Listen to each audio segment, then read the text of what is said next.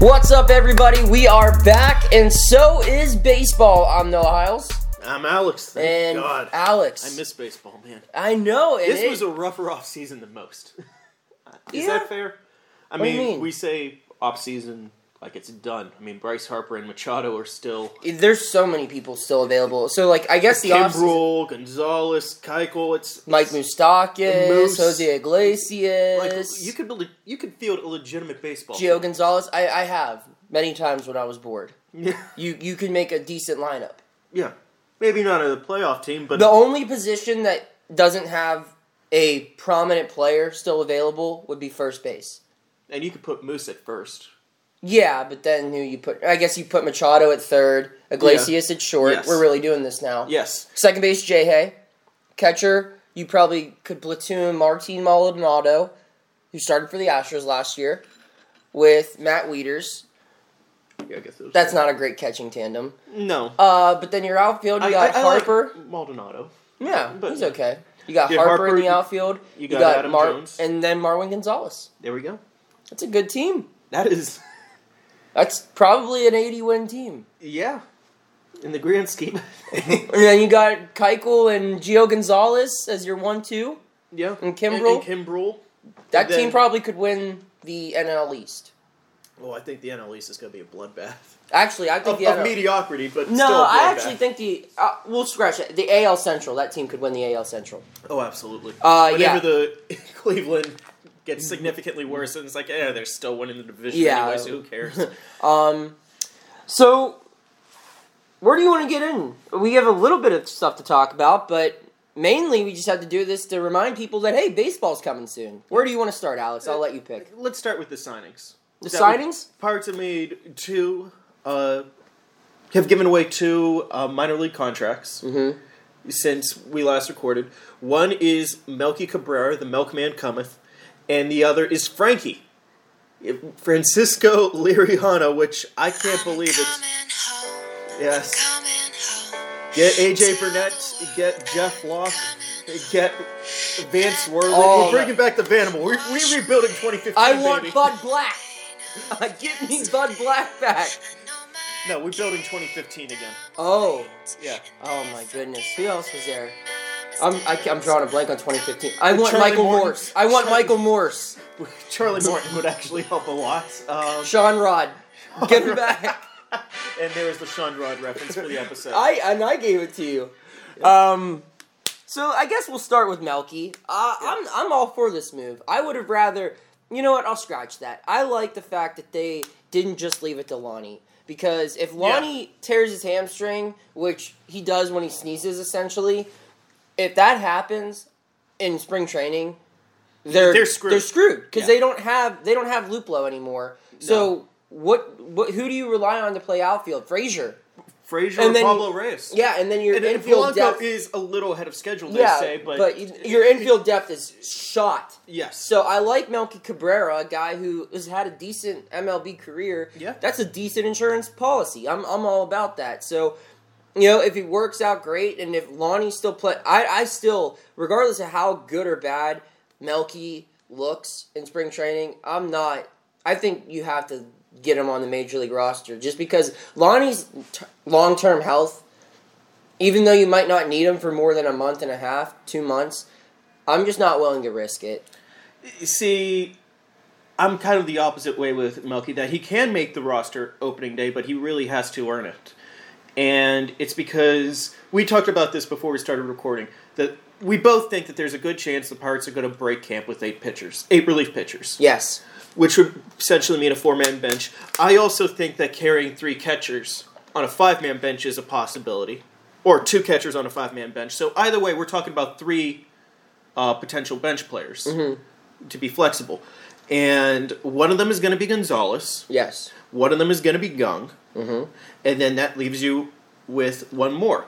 And if you go with Melky Cabrera, then your only middle infielders on the 25-man roster are Frazier, Newman, and Gonzalez. That's not a lot of depth. Assuming they don't try to play Jung Ho. At shortstop. Or second base.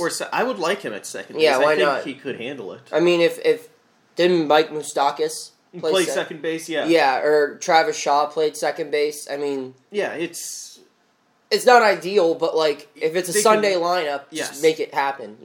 Especially since maybe you can throw Chisenhall at third base or first base, worst case scenario. But that's kind of my thing. If you compared to someone like Pablo Reyes, who could be that fourth outfielder and also provide a little middle infield depth, I think Pablo should go into spring training with a bit of an edge compared to Melky. Maybe if they both play the same, I'll give the tiebreaker to Melky for the veteran presence, and, Pablo has options while Melky doesn't.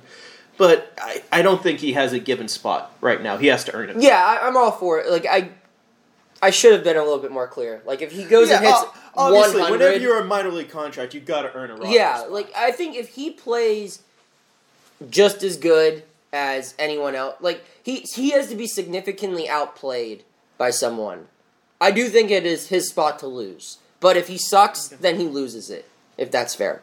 That's fair. Another guy, so we'll move on to the other guy, good old Francisco Liriano, who says he can't come home. I don't know what to think of this one. If I'm Steven Brault, I'm pissed that this happened. Yeah. I mean, this really does hurt Brault's chances, except for the fact that, Brault has a pretty much do or die for a rotation spot, I think, now. Because with Liriano and Tyler Lyons, who was signed earlier in the offseason, I think the Pirates now have the option that they don't have to go to Brault just to be a lefty reliever anymore. Yeah, well, that's the thing. I think this continues to put Steven Brault in limbo, where he talked about how frustrated he was last year, in the beginning of the year, when he prepared all year to be a reliever, and then they made him a starter. And then he had to work towards getting back to being a reliever. Now, this year, he probably spent all offseason in preparation to be a reliever, and now, like you said, his best way to make the team to start the year is going to be a starter. Yeah. And let's be honest, they signed Jordan Lyles to be that fifth starter. And if he's not going to be, then you're telling me that they're going to choose Steven Brault over Nick Kingham, who has no options left? Yeah. They're just going to give him up? Brault has the one option. Exactly. Left, so this screws Steven Brault big time. Mm-hmm. And I mean, maybe that's his fault. He had a lot of opportunities to prove himself this last season, but still, man, that's a tough pill to swallow if you're Steven Brault, knowing that you really, really got to show out in this camp. And so does Nick Kingham. Everyone really has to step up because, and that includes Liriano. If Liriano comes and he sucks, then all is well. But do you think there's any chance where we see a bullpen with Brault and Liriano in it?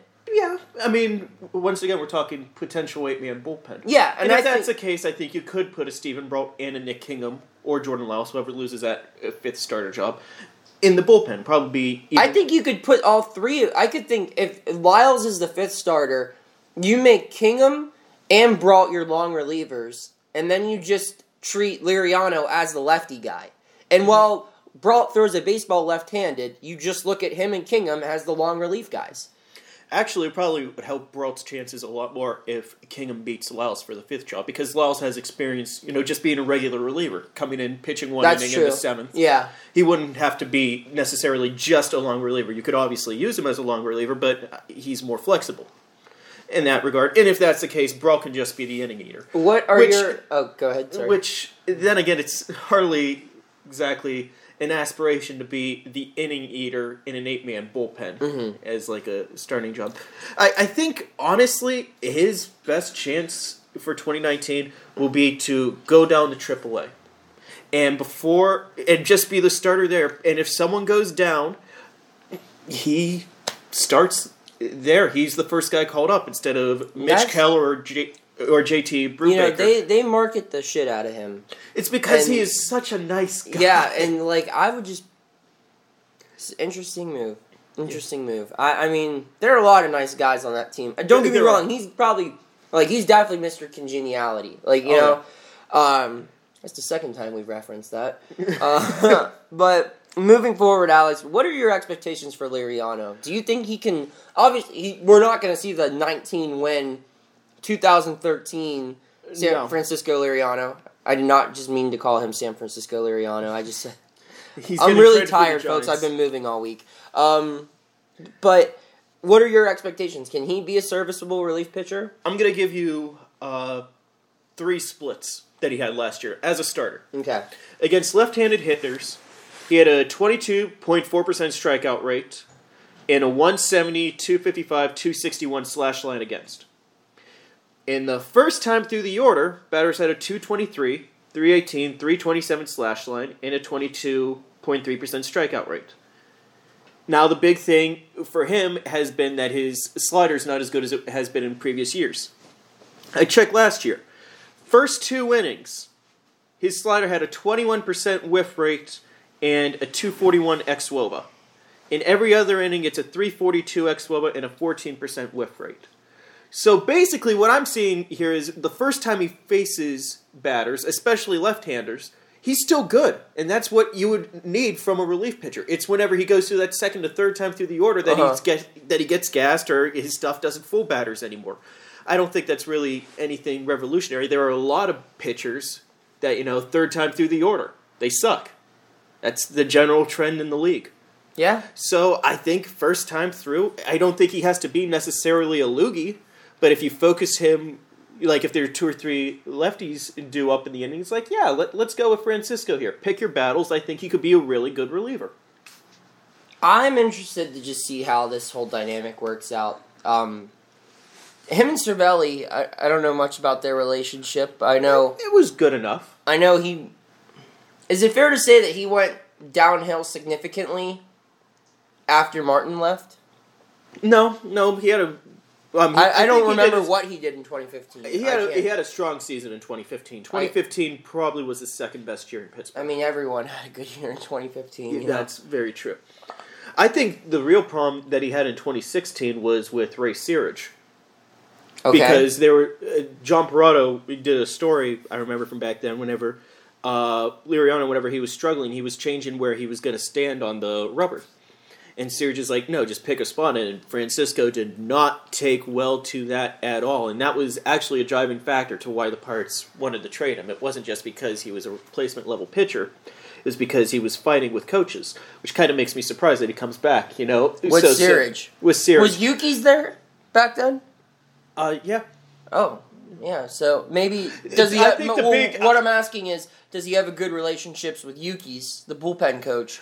And then that's where he'll work. That will be their middleman buffer guy that he didn't have before. My mind went to Message, the assistant pitching coach. Yeah. Which, you got to talk to someone. Obviously, you can't avoid Ray the entire time, but if they both matured, bury the hatchet and, maybe just talk to Justin more for stuff, which I think is fair. I think the Pirates are pretty much grooming Message to be Searage's successor at any rate. And it's closer to a 50-50 split now than it was back in 2016 whenever it was Ray or bust. All right. That was good analysis. We just did 13 minutes on 2 guys who might not even be in the major leagues. That is very true. Welcome to the Pirates offseason, folks. All right, so sleepers in spring training. The games start next week, I believe, right? Yeah. And so they're gearing up, ready for competition against other teams. We'll get our first look.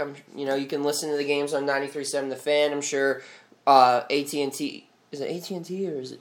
I can't remember anymore. Yeah. Watch it on Friday night. Yeah, wait. It's AT&T now, right? I think it's AT&T. I haven't. Oh, Friday Night Rocks, man. Yeah, that's right. I almost called it Root. Yeah, it's not Root anymore. Wow.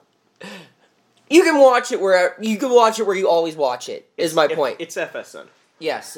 Oh man. Throwback. Yeah. All right. So the games are coming up. This is where we're really going to get to see, who gets off to a decent start. See other guys, who we might not expect to do well this year. People who a lot of fans might not know their names have an opportunity to stand out. Alex, give me 3 guys that you're expecting to surprise us, or that you could see surprise us this spring. I'm going to start off with my hardest, my boldest prediction here, and that's Roberto Gomez. Okay. Who was kind of very nonchalantly signed to a minor league deal this offseason. There's not a lot of excitement around the guy. Throws hard. And the way that he's set up and the way that he tried to pitch in the major leagues last year, it really reminds me of what Richard Rodriguez did well. Rodriguez, his fastball is great, and it was great because he picked one spot in the strike zone, which is the catcher's glove side hand up in the zone, upper corner. Okay. And he just pounded that all year long. And that's one of the most deadly spots for either a right-hander or a left-hander to hit. If you could throw it on the corner like that. And I look at what Gomez did, and he's on the edge too, but he's keeping it over the heart of the plate a little too much. If the Pirates can fix that and he can hit those corners, I don't know if he's going to make the team out of spring training, but if he does that in Indianapolis, I think there is some chance he could be a Richard Rodriguez too. They seem remarkably similar to where Rich Rod was last year. Another guy is Eric Gonzalez. This is his chance, the chance that he never got in Cleveland. I think he's going to have a fire under his ass. He's really going to play hard. I would like to see that happen. I like the guy. I got a chance to talk to him at Pirates Fest. He seems like a good dude. I'm rooting for him here. And the other guy, it's Neverauskas. Oh my God! Don't do this to yourself. I'm gonna regret it, but yeah, you are. The stuff is so good. The peripherals are out of this world. If he could somehow just put it all together, he could be this great relief pitcher. This is the year. It's this year or I'll just abandon him. I've already abandoned him. I mean, am I boring you? No, I moved this week. I'm very tired. Yes, we are in the new Casa de Hiles. Yes, my new kingdom. We're sitting here. We're going to have to upload this via my phone's hotspot because I still don't have cable or internet yet, but hopefully one day. Besides that, I think, yeah, it's coming along pretty well. Yeah. I think. Bought some groceries. Gonna have some nice food. Alex blew me off for dinner. Yeah. He just let me know. He said, nope, sorry, I have other friends. He found out I have another podcast and was like, yep. See ya, buddy. Alright, so... I'm still your bottom bitch, don't worry. Oh, okay. Do you know what I am saying? Yeah, do you know what I am saying? Alright. I hope a lot of people get that reference. If not, we just lost a lot of listeners. That's not good. It's from South Park. So my top three that I'm expecting to surprise us: Brian Hayes. I like it. I know that's kind of no kidding, Noah. He's obviously a very good player, one of the best prospects in baseball, second best prospect in the Pirates system. But I think Brian Hayes is going to have such a good spring that people are going to say, we got to put him in the majors. There's no chance in hell Brian Hayes makes the major league team this year. No, not out of spring training. No way. I don't even think after spring training, unless if either Gung or Moran gets hurt and the other one stinks and Hayes just plays incredible. There's just so much that has to happen. Plus, there's obviously the thing they deal with every good prospect of we can't call him up till this time or that time. He needs to. Oh man, what would they do with Hayes? Because the go-to excuses they're going to use for Vlad Jr. and they use for Chris Bryant is he needs to work on his defense, and then lo and behold, 10 days after, it's his defense is fixed, he's major league ready. What are they going to do with the guy who's won 2 or 3 minor league Gold Gloves? They'll be like, he needs to learn how to run faster or something. I mean, it'll be something stupid. I bet you they'll just be like, hey, you have a concussion. They'll be like, what? And 10-day DL. See? Yeah, that's what will happen. But I think Brian Hayes, didn't Austin Meadows have a spring like that? I think it was 2017 where he just crushed the baseball and everyone was like, this dude needs to be in the major leagues. And they just didn't have a spot for him. Clearly wasn't ready for it. I think Brian is going to have... I think Brian will probably be the best hitter for the Pirates this spring. I'm going to go the other route and say Hayes is going to make a web gem. Okay. That's going to go viral. I could see that too. On Pirates Twitter. It's like, oh my god, did you see that throw? My second pick is going to be Aaron Sledgers. Don't have much data to go behind this like Alex does.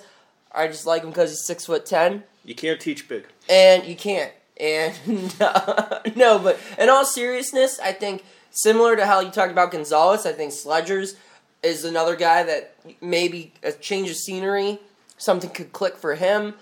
And in all reality, I mean, his main competition is Steven Brault, Jordan Lyles, and Nick Kingham. Yeah. I think that obviously those three have a huge leg up on him, but he's battling also with Clay Holmes. My thoughts on him and Alex McRae, and I don't know. I don't really see a huge difference between him and to anyone else I just listed. So I'm excited to see. Maybe he could be a surprise. Maybe he could be a nice reclamation project, even though there's not much to rectify, being that he hasn't had that much major league success. That's my second pick. And my third pick, this would be interesting, because I talked about how Brian Hayes would put people in a pickle. This guy, if he had a good spring, and I think he's notorious for having good springs. If he had a really good spring, and they had to put him on the Major League roster, then they really got to make some decisions. And that's Jose Osuna. 2 years ago, Osuna crushed the ball in spring. And they made him change his position because of it. He was a first baseman. They moved him to the outfield. Now they're teaching him third base. And I don't know what his spring numbers were last year, but I'm pretty sure they're above average. He's always had a decent spring. If he does that again on this team who's, going to be without their top power hitter to start the season, I don't know how you don't argue that. And we talked about it before the show also. This team doesn't have a backup first baseman. No. Like a true backup first baseman. They have Cervelli, who, when they asked him if he was going to play first base this year, he made it pretty damn clear that he had no interest in doing it, but will if they absolutely need him to, which is fine. I mean, theoretically, you could throw Lonnie Chisenhall there. I mean, maybe Moran's played there in Houston. In their system sometime. I think Eric Gonzalez took a couple reps in Cleveland. Leave it to the Pirates to train anyone to play first base mid-season. Yes. But Kevin Young is a well-worked man. Yeah, I think Osuna could bring some stuff to the table that others couldn't, and he could create a potential case, which would screw up their plans, because that's a guy throughout the years, regardless of how much we saw for him. We saw him play a lot in 2017, I thought, in the major leagues. Yeah. But this last year, we didn't see much of him, and it's not like he was hurt.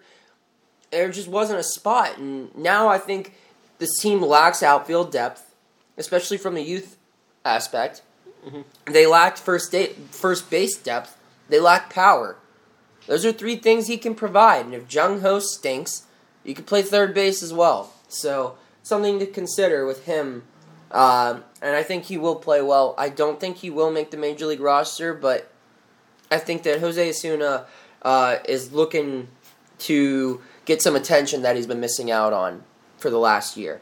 Give me your biggest disappointment. Oh, go ahead. Sorry. Just one quick thought on Osuna. Whenever the Pirates signed Melky, it was, yes, the depth, but it also a potential platoon mate for Chisenhall. Mm-hmm. The left-handed Chisenhall. That's what Osuna does. He can't hit a righty to save his life, but he hits lefties well. Yeah.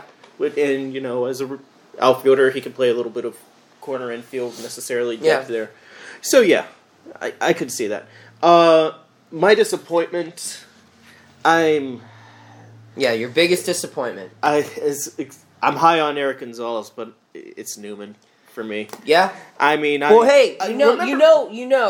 he was really tired at the end of last year. Yeah, he was a worn-down player. We were all guess what? tired. Believe it or not, he was the only player that had played a lot of baseball by the end of June. Mm-hmm. Everyone else must have just been taking a nap. I mean, I will give him that was probably the most baseball he's ever played in a season. Okay, whatever. But anyone else who gets called up for the first time in June, in September, yes, that's the most baseball they've ever played. Yeah, I don't buy that excuse. That was the most baseball Pablo Reyes ever played last year. Mm-hmm. And he was still going hard. You're damn right. So, isn't it ironic? Wasn't like episode 2 or 3 we were talking about like untouchable prospects, and I put Newman on the list because needed someone to play shortstop in 2019, and now I'm kind of like, nope. After 1 month of watching him, I'm out. No. We still need someone. So you're going Kevin Newman. I could totally see that. I hope you're wrong. I mean, I hope I'm wrong too. I hope I'm right with all 6 of these guys that we listed as surprises. I'm a sweetheart. So my disappointment's even more heartbreaking. That I'm saying Stephen Brault. Oh, and I don't he's want pitched well in spring though. Yeah, last couple years. he actually has, hasn't he? But Yeah, I don't he know. outpitched Glasnow and T. Willie in 2016. It's fair, but I don't know. I just don't know how he's gonna handle all this stuff. You know, with Liriano coming in and having to battle and being moved back and forth, I think eventually, the guy's gonna... And just like the thought of... I think that last year, he really opened up the beginning of the season because he felt he was in the majors to stay. Yeah. I think that's how he felt. I think that once he made it through, like, the first couple of months, it's like, okay, I'm a big leaguer for the rest of my life. And that's where we really saw him open up and become the guy he is. And I don't know how he will pitch knowing that he could be sent back down. Because I don't think he had that charisma when he came back in September after they sent him down for a little bit. I don't think he had that. I think he was kind of a little pissed off, which is obviously, granted for what, he was going through. But I don't know how he handles this spring, especially if things start to go south early. I mean, I think that, he's a good athlete. He's going to try to battle through it, but I don't know. Again, I hope I'm wrong here. I hope I'm very wrong. Moving forward, Alex, you want to introduce this next topic? Yeah, this is just something interesting to me, at least. On the 13th, the Phillies and Aaron Nola, one of the best young pitchers in baseball, came to terms on an extension. 4 years, $45 million, and an option year attached. It buys out a year or two of free agency. Now, Nola is coming off. I checked it out. He had a 10-WAR season last year, which, he's my pick for Cy Young this year. That's a good pick. He probably was second or third last year. Honestly, he was second, I think. It was DeGrom by far first, but then him or Scherzer is the second best pitcher of baseball. So he's, insanely talented pitcher. And I look at JMO, who is the player representative for the Union, for the Pirates. But he said, I am open to signing an extension. I'm not going to take a team discount, though. I want, my fair market value. Yeah. Which you can't blame a player for saying that. No. Get yours. Well, in baseball, you can't blame him. For football in this town, we're not going down that road. I'm just kidding. What are the odds that Le'Veon and AB are playing? Oh, my God. I'm going to tease this here for Buck's Dugout. Whenever this comes out, Friday, I'm writing the stupidest thing I've ever come up with in my life of what if AB was the Pirates shortstop? How much WAR would he be worth? I read an article online the other day, and it was suggesting that Mookie Betts, the Steelers and the Pirates make a combined package to trade for Mookie Betts and have him play wide receiver, replace Antonio Brown, and play for the Pirates. Mookie's actually like a championship-level bowler. Yeah, I saw that. Why don't we talk about that for you two sport athletes? Yeah. I get it, it's not, bowling isn't a top four, but... It's not a top 10. Championship level. Yeah, I get it. At two sports, I think, needs to be. Okay. So, yeah, I think this is a very interesting potential framework to a JMO extension. If it's like, okay, 4 years in the ballpark of $50 million. JMO is 1 year older, but has 1 year less of MLB service time. Nola hit arbitration before he signed this. I think that would be a good way if the Pirates have, say, $10 million to spend. This team is so built on this rotation. Yep. May as well... They're already all in on him, so may as well just be a little more all in and extend them. I know JMO has the injury history, and even though I've been raving about how he was a top 10 pitcher once he added the slider last year, and will probably be even better this year because he actually got a chance to work on the slider this offseason, rather than, hey, I just came up with this pitch and I can't really experiment with it, in the middle of the season. I just got to keep throwing it. I think signing JMO to a deal like that would be very similar to the deal they made with McCutchen in 2012. Yeah. And I thought that was like the best transaction the Pirates have made in my lifetime. Yeah, it was. I mean, the McCutchen deal, Yeah. The framework for that was what Jay Bruce got from the Reds the year prior. Mm-hmm. So there's a precedent I'm set all here. for it. If the Pirates went to JMO and they said, "What do you feel about 445?" He's like, "Where did you come up with those numbers?" But Aaron Nola just took that contract. And no offense, JMO, you haven't had a 10-war season yet. Yeah, I mean, and that's the thing. And I from all indications, Taillon likes it here. Yes. Taillon is a very good baseball player. Taillon is, I think, well on his way. I mean, depending on how Archer does this year, and I think there are other guys, but I think Taillon is the face of the franchise now. Yeah. And, it's been a while since, I mean, I guess we had Cole, but I feel like no one really connected with Cole when he was here. No, everyone knew with Cole that he is going to be here until he is not here. Yeah, and I think that it would be cool to have, like, a stud, one of the best pitchers in the game, locked down for a while. I do worry. You look at how Taillon's pitch his innings. Let me look this up. Yeah, I think he hit 180 last year. Yeah, well, here's the thing. So I was talking to someone, and he asked me to remain anonymous, and he kind of gave me this little tidbit about how in the way you develop a pitcher once they're up to the majors, you like them to increase in innings pitched 40 every year. Like to do 40 a little bit every year. So you look at 2016, 104 innings pitched. 2017, 133 innings pitched. Last year... But he also had that cancer scare where he missed a month. Yes. So he probably... Last year, 191 innings pitched.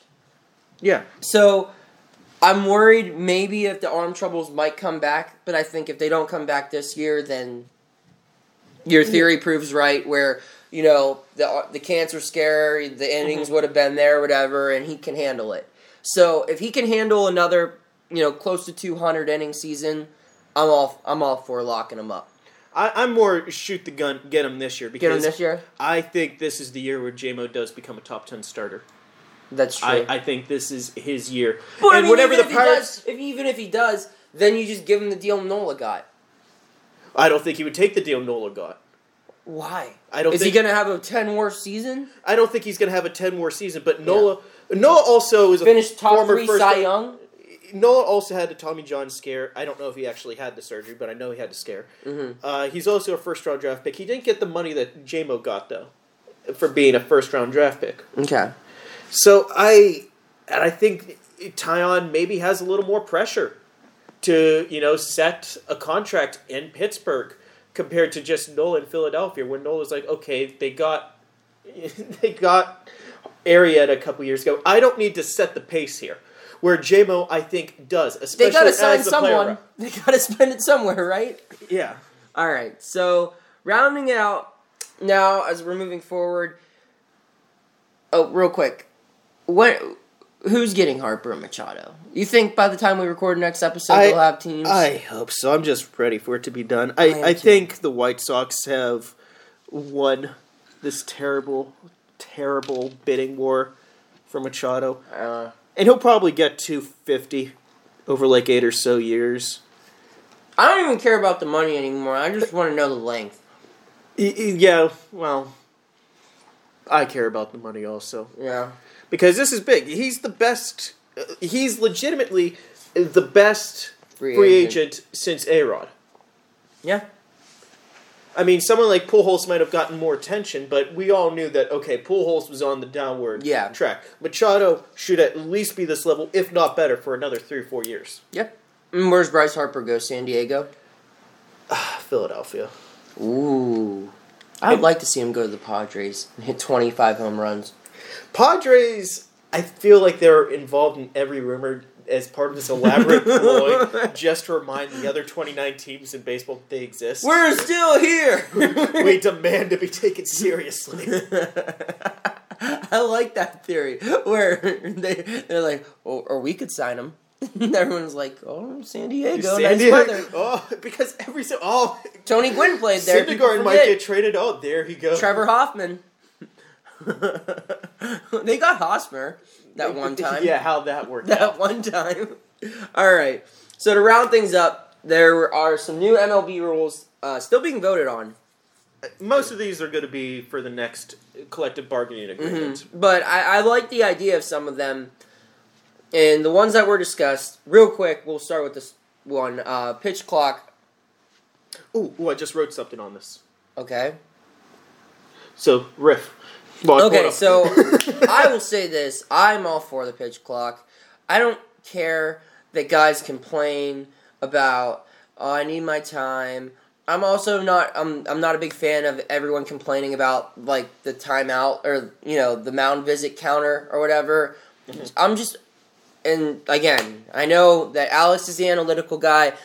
I'm the Yinzer meathead who breaks it down old school takes style, and this is an old school take. Just play the game. Play the game. If Bob Gibson could pitch in a game that lasted under 2 hours. And I get it. There wasn't any commercial breaks, blah, blah, blah. But, like, there was just he didn't take 7 years in between pitches either. No. And he did what he did. Sure, they're all probably high on greenies. That's why they're flying around so fast. So I guess that makes sense. But on a serious note, it shouldn't take as long. And I know that players are conditioned now to it because that's the way the game's played in the minor leagues and in the major leagues. It's so much worse. But, you didn't play that way in Little League. You didn't play that way in Legion Ball or in high school or in college. Because an umpire would tell you, throw the ball, step in the box, play the game. I don't get why that can't be brought to the major league level. It's such an easy fix. I would like to see it happen. 20-second pitch clock should not be that difficult. I'm going to bring up first, I went to Sabre in Pittsburgh last year, the conference. Presenter Eliza Richardson-Marone. You can check this out if you type in Sabre 48 Pittsburgh presentations in Google. You can find her audio and her PowerPoint presentation. Okay. She basically said 20-second pitch clock, it might not do a whole lot to speed up games, actually. Okay. Unless you apply that 20-second pitch clock to whenever there's a runner on base, which I stand by saying would be a humongous advantage to base runners, and we would have an almost 80s level stolen base. Dude, why not? That would be sweet. I like that idea. It would be entertaining. Yes. I'm just saying that's no, an I'm all for that. consequence Pitchers would hate that, no kidding. But, what sells? Did you enjoy the Super Bowl? No, it was awful. It was awful. It was the worst championship game I've ever seen. And if people aren't putting the ball in play as much anymore, why not give the base runners an advantage? Bring back Ricky Henderson, stealing 100 bases in a year. Let's go for it. I'm all for that. Yes. Yeah, sign me up. You see me jump out of my seat? Yes, he literally did. That would be so freaking awesome. But to apply the pitch clock to the Pirates, last year, Vasquez, first half of the season, velo was down. It was significantly down. Second half of the season, 97.4 mile per hour average in the first half of the season, 99.1 mile per hour average. The trade-off was he took, on average, 3 seconds longer between pitches. So slowing down, he was able to speed up. That's a trend that's across baseball and in the Pirates bullpen. The 2 months where they took the longest between pitches were the 2 months where their fastball velocity was the highest. I think that is a potential factor that could really hurt Pittsburgh. This bullpen is built on speed. No team in the NL had a higher average fastball speed than the Pirates last year. If you take that away, it's going to impact the team, I think, negatively. Okay.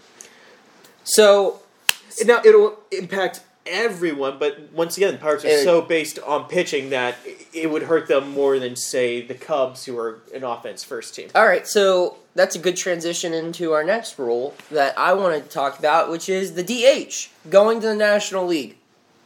I'm going to preface this by saying, as I was moving, I took my bed apart in my bedroom, propped it up against the wall. Underneath my bed, I found 3 big poster-sized boards. On the one of them was LeBron James.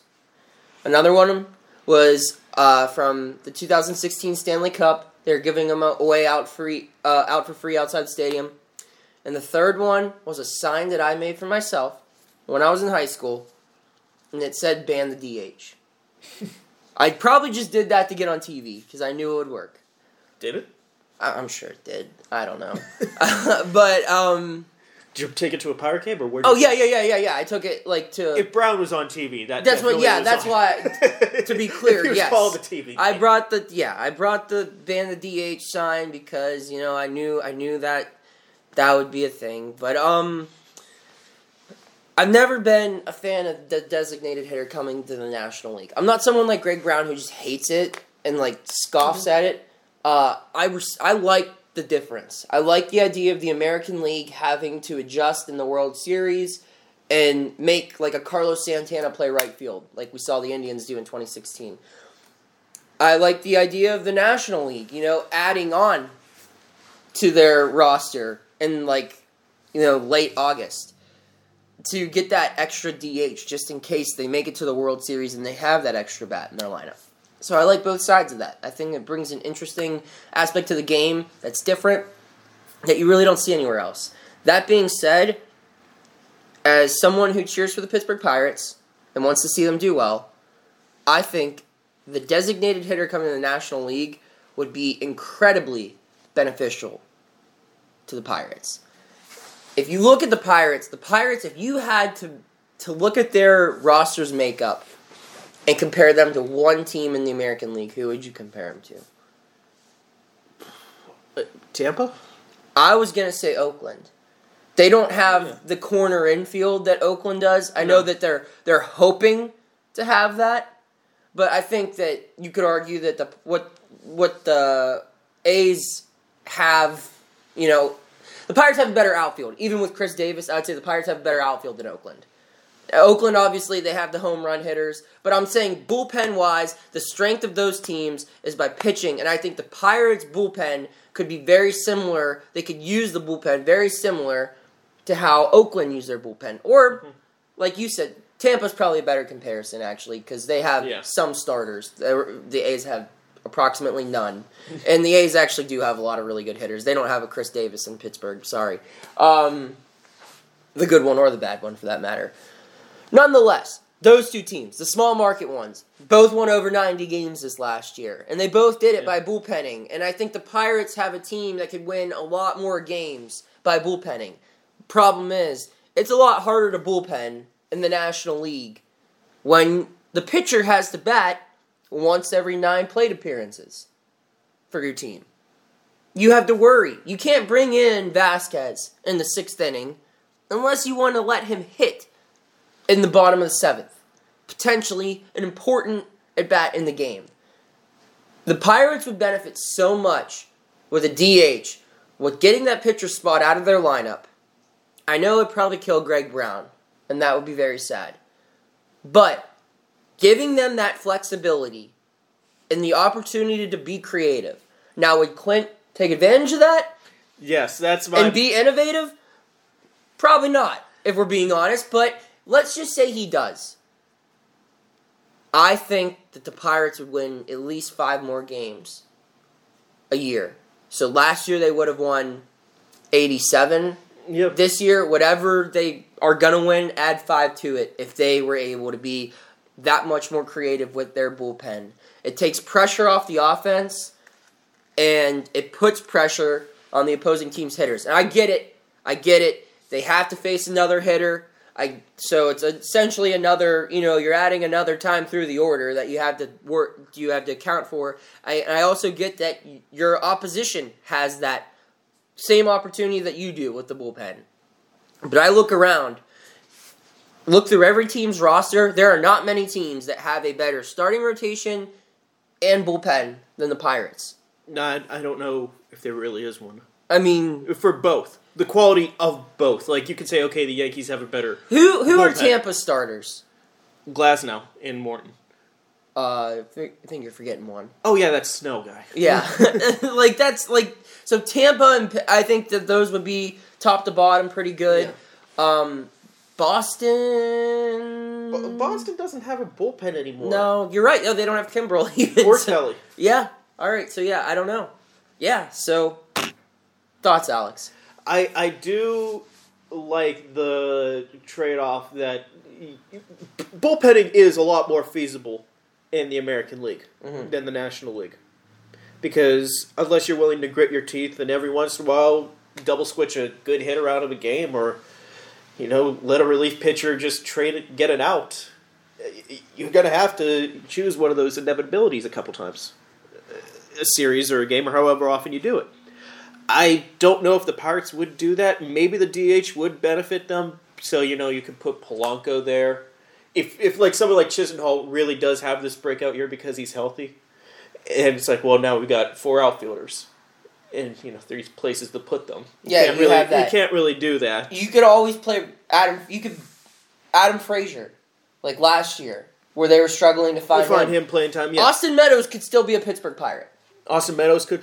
You could put literally just Elias Diaz, who was a plus hitter last year. Him or Cervelli. You could put Cervelli would probably be the better one out of the two, yeah. so he doesn't get 15 concussions over the course of the year. He'd get hurt playing. On the injury list. Yeah. Not the disabled He'd get a list. concussion sliding in a second. Yeah. We know that's the place where many people get hurt. Poor Gregory. Sorry, Greg. Yeah, I think the Pirates would not have trouble fielding a DH. I guess is the big scheme of things. And yes, it would hurt the pitchers. Sure, they'll be able to adapt whenever. I guess everyone's going to be taken down a notch. But looking past my love for the purity of NL baseball compared to American League. And I love that too. Which is such an overriding factor for this. I think Players Union is also going to be really pushing for the DH because DHs make more money than the traditional 25th guy on an NL roster. Because, the Angels could side Albert Pujols to this horrible contract and be like, oh, he could DH at the end of his career. Now, I don't think those contracts in general are going to be given out anytime soon. Unless there is a big playing careers in general. Like Melky Cabrera would be an ideal DH. Yeah. Or I think they look at that and they can look at someone like Albert Pujols or JD Martinez. JD Martinez would have been I know he had that good 2 months in Arizona, but he wouldn't have been, a legitimate NL player. Yeah. He needs to DH. So, yeah, there are a bunch of things like that. I think those types of contracts are an endangered species in general. Yeah. Looking across baseball. Or at least until the next... Until the next CBA. Yeah. Which there probably will be a work stoppage if we continue down this... Sure. I mean, I guess things could change if, Machado and Harper somehow pull a $300 million contract out of their butt. But it's whenever still too Yasmani long. Grandal is getting one-year deals, and Keuchel and Kimbrel, well, maybe you could say, okay, they don't deserve 4-year deals. It's like, okay, but we don't know if they even have, 3-year deals. Or really load up the contract for a short-term deal where it'd be like, okay, yeah, maybe a 3-year deal would be good. 2 of the top 10 players in the game, maybe even 2 of the top 5 players in the game, if we're looking at overall value. I don't think Harper's the top. Overall value that you provide to a franchise, and I think Harper might be in the top 5 because of his age and because of his name. Yeah, he's probably the biggest name in baseball. Harper is more marketing. Yes, tool but than still, I think a ballplayer. top 5 most valuable, and I'm not talking more. I'm talking money, coming in as well. Harper's a top 5. Probably, yeah. Machado's definitely a top 5. Talent alone. In any other sport, a top 5 free agent is available. That guy gets a deal either the first day or whenever he decides. It's never like come on, please, just give me this. It's either they're signed the first day and it's broken before the free agency period even starts, or it's like LeBron is like, I will be announcing where I am going this day. You will know by now. If you haven't, I'm dead. That's how it is. So, every other sport, hockey, basketball, football, baseball is crazy. Imagine, training camp starting for football, and if Aaron Rodgers was a free agent, which would never happen. That would never. That would just be mind blowing. That no one would have signed this guy. And I know it's different. You need the quarterback in there, blah blah blah. But or if LeBron, or Anthony Davis, or Kyrie Irving, one of those guys, they're just available. Yeah. No way. That's the problem. Baseball's going to have a huge issue on its hands. I mean, it's already in the midst of the huge issue. Yeah. I'm saying there's going to be a bigger issue when there's a work stoppage. And it's not going to be an easy problem to resolve. So I want to ask you this. You're obviously much more of an NBA fan than I am. Yes. Restricted free agency. This is something... Dude, if you're asking me about NBA contracts, I mean, NBA contracts are the weirdest things in the world. Okay, but just as like a general concept. Okay. NBA has restricted free agency, as does football, as does hockey. Mm-hmm. Baseball is the only sport that really doesn't. There's technically the qualifying offer, which is a very poor man's version where you could lose a draft pick as a result of it. But for the most part, it doesn't have one. This is something that Cheryl Rigg wrote for Fangraphs. This is something Travis Sawchik has written in the past about whenever a player reaches arbitration, they become a restricted free agent instead. And they could sign with anyone. The team that had them the year before can match the contract, or they could just go to arbitration. Do you think that could be a solution in general? Because I know we're looking at 26-year-old Machado and 26-year-old Harper. I don't know. I mean, I'm up for anything. I'm up for anything. Not contract, but 23-year-old Mike Trout. Yeah. Whenever he had 3 Ted War seasons in the bank, it's like, how much money do you want to give me? Mike Trout, I honestly will just be like, he's such like a chill dude. He'll just be like, sure. People are like, no, don't take that deal. Like, hey, Mike, we're gonna give you $10 million for 5 years. You know? Did you ever hear that story? I think it's Joe Montana. He was negotiating the contract beforehand, and GM from San Francisco took him out to a diner, and they had like tuna melts, and Joe's like, "What am I worth? What am I worth?" They're like, "You're worth X amount." And Joe's like, "Yeah, sure, write it up." I feel like that'd be Mike Trout now. Yeah, I mean, that'd be nice. It's the most nonchalant $100 million contract that he's on already. Like, sure. That's good. We got one more thing to talk about. One more thing. That was quite the sidetrack. Yes. So you're anti-DH? I'm anti-DH. Okay. Too much purity. Don't see it really being a solution for anything. I will say that it's beneficial for the Pirates. I don't know if it'll benefit everyone in the same way that it benefits the Pirates. Anyway, rounding up the show, and this kind of sucks that we're ending on this one because... We should have ended earlier. Yeah. 3 batter minimum as a rule. Don't like it. Stupid. It's a stupid rule. You know how you can't do it? Yeah. You can't do it without a DH. How on earth? A relief pitcher pitches the last 2 batters of the inning, and it's like, oh, well, he's batting third. Tough luck. Yeah. If you're looking to slow down... You can't do that without a DH. Yeah. That's not going to slow down the game, like, at all. Like, it's just going to make it longer, because you're going to see guys, like, just getting blown up. You know, that's just... Are there really that many more mid-inning pitching changes now than there were decades ago? I think in the playoffs. In the playoffs, absolutely.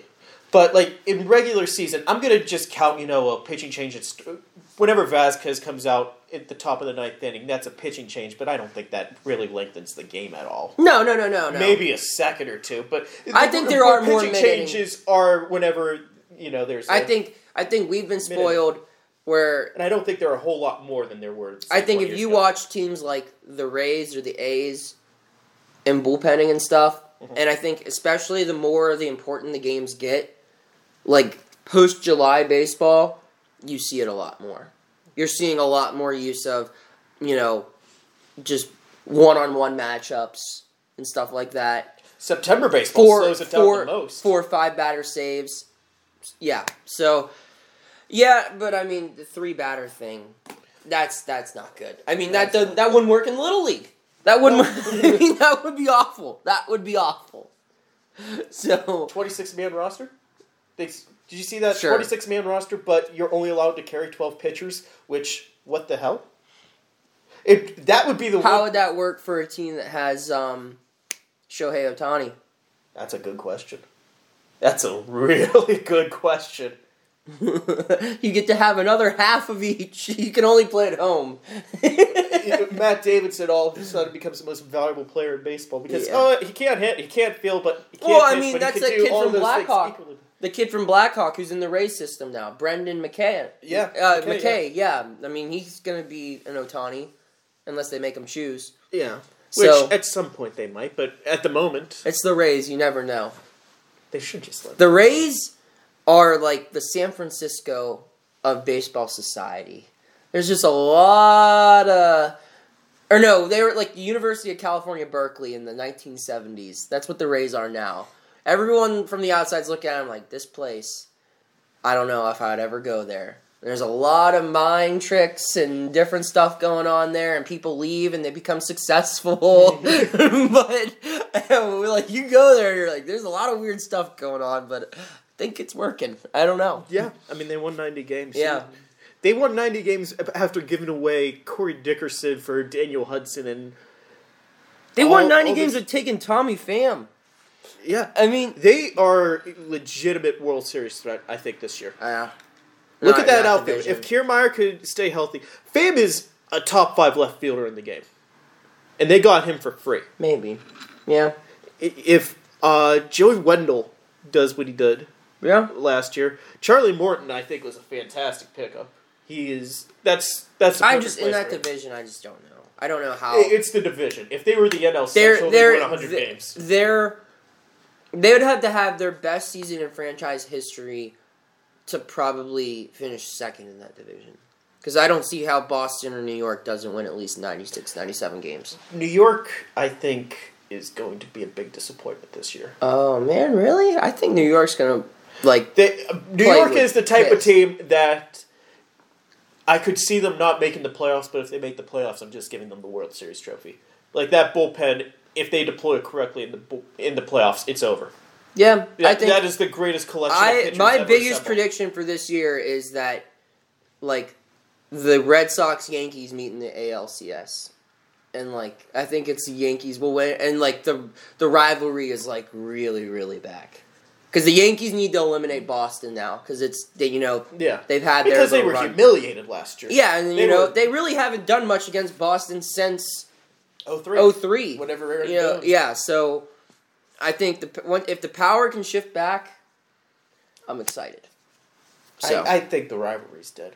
no, Whatever Jacoby Ellsbury and it's Johnny never David dead. go in It's free never agency. dead. It's never dead. It's- It wasn't it's alive. not dead, It but wasn't it's not alive really. in the '90s.